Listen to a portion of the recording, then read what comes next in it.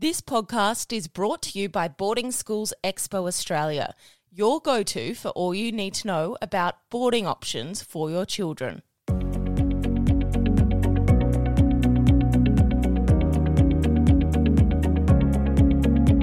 Hello and welcome to Destination Boarding, the podcast for families, parents and children embarking on the journey to boarding school. I'm your host, Lucy Samuels, an ex-boarder from the Western Plains of New South Wales. I'm a journalist, a pilot and an advocate of boarding life regardless of where you live. Whether you live in the middle of our largest cities or on a remote cattle station in the Barkly Tablelands, you'll hear that there's opportunities in boarding for every child. So join me as I chat to some phenomenal graduates, education experts and parents on how boarding life has shaped them into the people they are today. This is truly destination boarding from wherever you call home.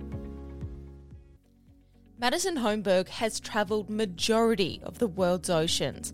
As a marine technician in the Navy, she sets out for months on end, working on some of the biggest Navy ships in Australia.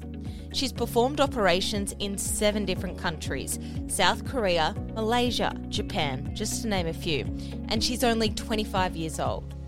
Maddison grew up in the small town of Trangie in Western New South Wales.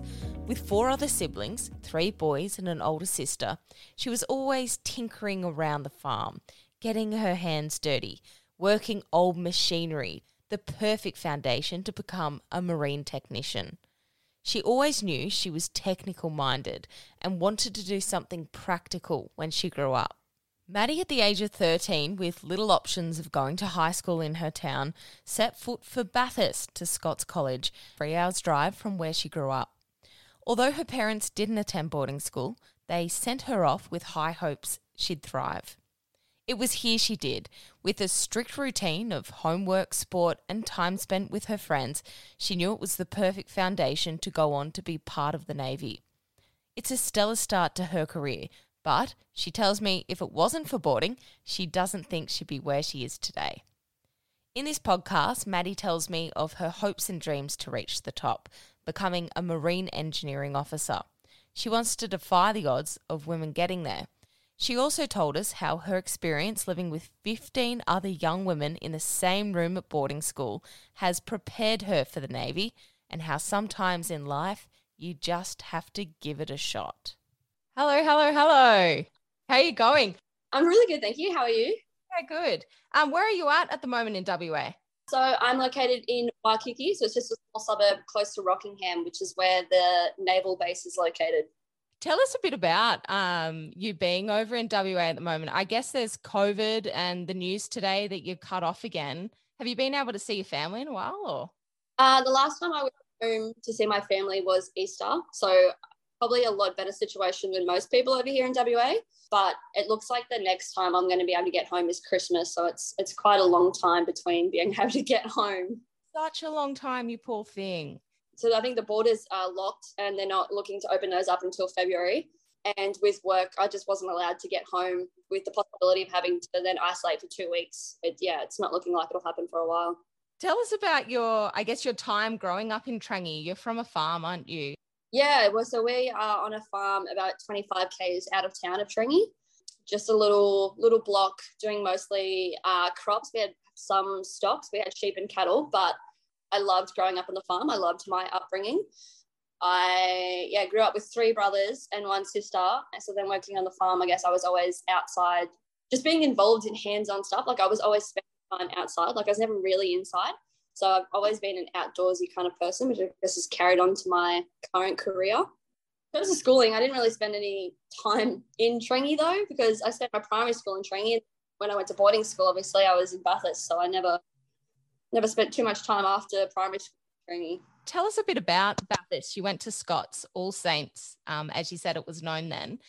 Did you want to go to boarding school? Yeah, look, I think when my parents first broke the news to me, I was pretty hesitant, to say the least, having been like the first time I've been away from home for a significant amount of time. But I remember the night before, I was buzzed. It was like Christmas Eve for me. It was like so exciting. It was, yeah. And I remember not being able to sleep at all. And then getting into Scots, it was all just like this massive, big experience. It was, I loved it from day one. Did you have brothers that went? Did your sister go? So my sister was the only one of us to do all of her schooling in Trengy. And then my older brother started at St. Stanislaus College, also in Bathurst. So all three of my brothers now actually have gone through St. Stanislaus, with my last brother in year 11 this year.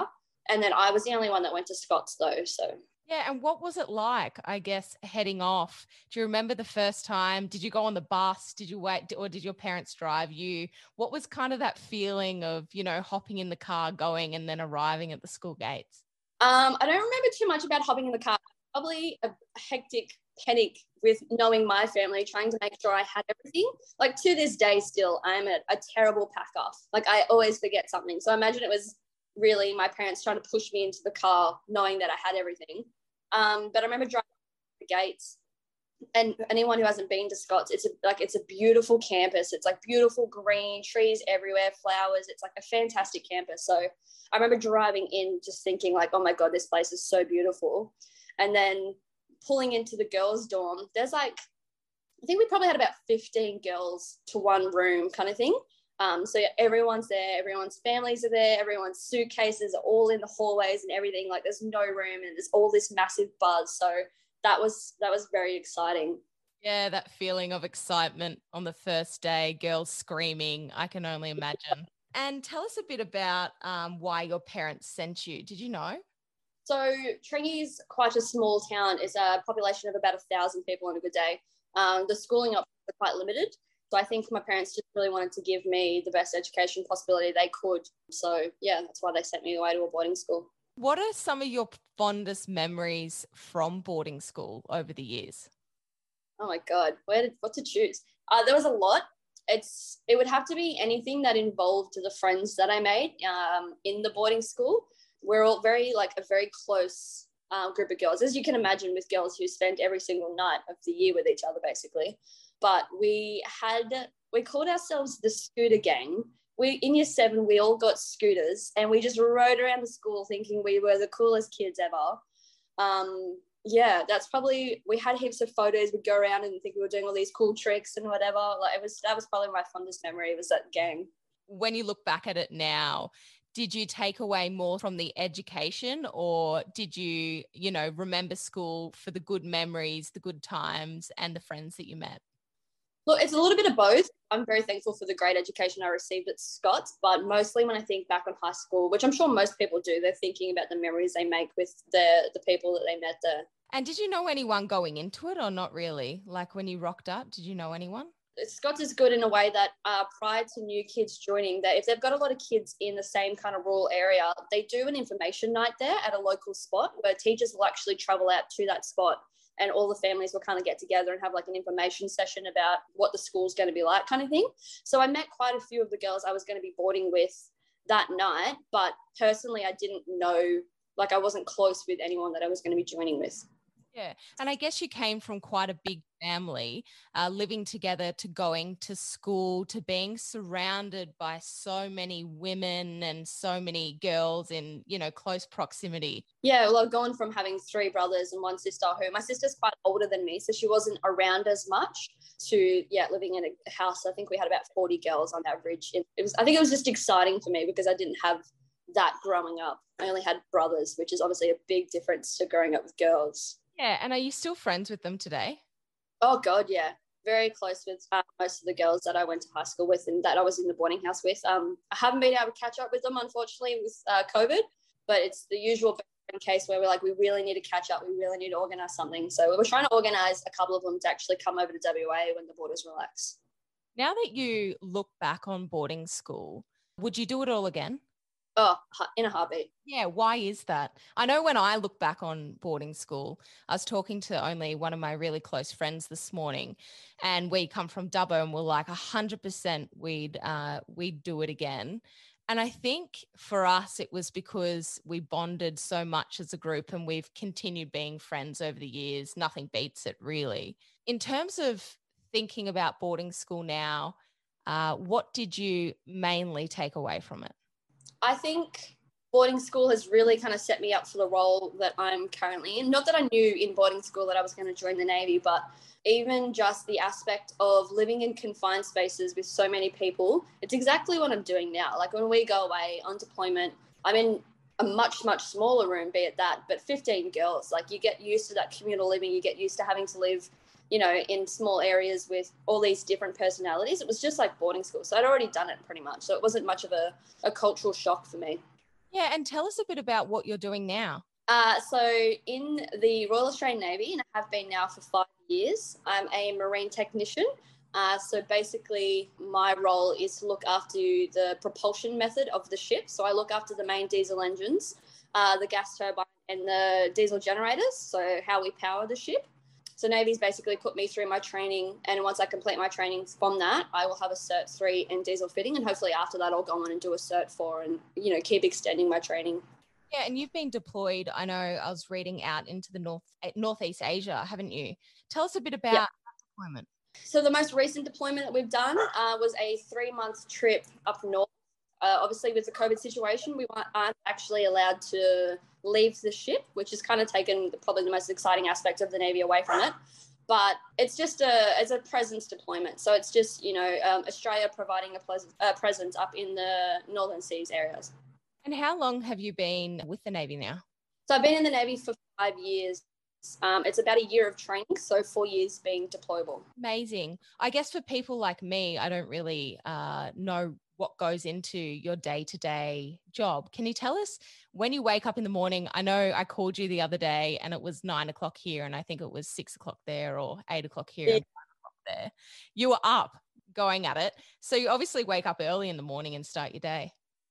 Yeah, so I gotten into the routine. So when you are at sea, with my qualifications, I'm what we call a watchkeeper. So with the engineering plant, you have to have certain people up at all times, making sure that there's no casualties or no breakdowns of the equipment. Obviously, it could be quite catastrophic and dangerous if something does go wrong. So my watch, I was actually up from 4 a.m. to 8 a.m. every morning, and then on watch again from 4 p.m. to 8 p.m. So I'm quite used to getting up early now. It's kind of just become my normal routine. So yeah, I was already up when you called me, so there was no issues that you'd called me at that time. That was amazing. It's like, this girl. I know people said who know you that you always had something special within you, and they knew that you're going to go really far in your career and your life. Where do you hope to go next?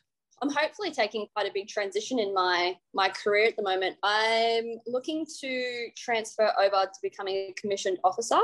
I've thought about through defence, I'll do my engineering degree in Canberra and then become a marine engineering officer. So it's just basically being in charge of the whole operation of the marine department, which encompasses a lot within it. It'd be a big step. It'd be 4 or 5 years of training up in Canberra to become a marine engineering officer.